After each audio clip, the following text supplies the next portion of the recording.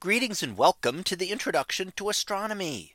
One of the things that I like to do in each of my introductory astronomy classes is to begin the class with the astronomy picture of the day from the NASA website, that is apod.nasa.gov/apod. And today's picture for October 1st of 2023. Well, it is titled a desert eclipse. So what do we see here?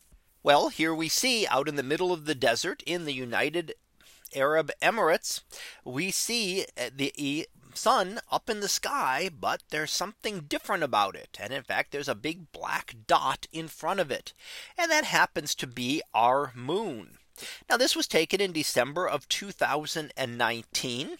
And we see the eclipse here. And this is an example of what is called an annular eclipse. Now, an annular eclipse occurs when the moon is not quite big enough to completely block out the sun. And there you see the moon directly in front of the sun, blocking out its light, but not completely. And that is because it is at its greater distance from Earth. When something is a little bit farther away from you, it is going to look a little bit smaller in the sky. And the coincidence here on Earth is that our sun and our moon both happen to have these roughly the same apparent size. So normally the moon is able to block out the sun. However, at certain times when the moon is at what we call apogee, its greatest distance away from Earth, it can appear too small to fully block out the sun. And you get an image much like you see here today, where there is an annulus or ring of sunlight still around the moon. Now that's why we get the name of an annular eclipse.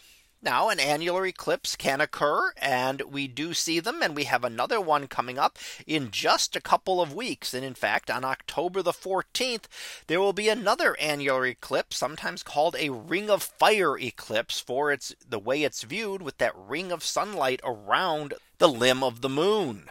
So again, a chance to see one of these if you happen to be in the right location, and this time not in the desert of the United Arab Emirates, but this time it will go across parts of North and South America.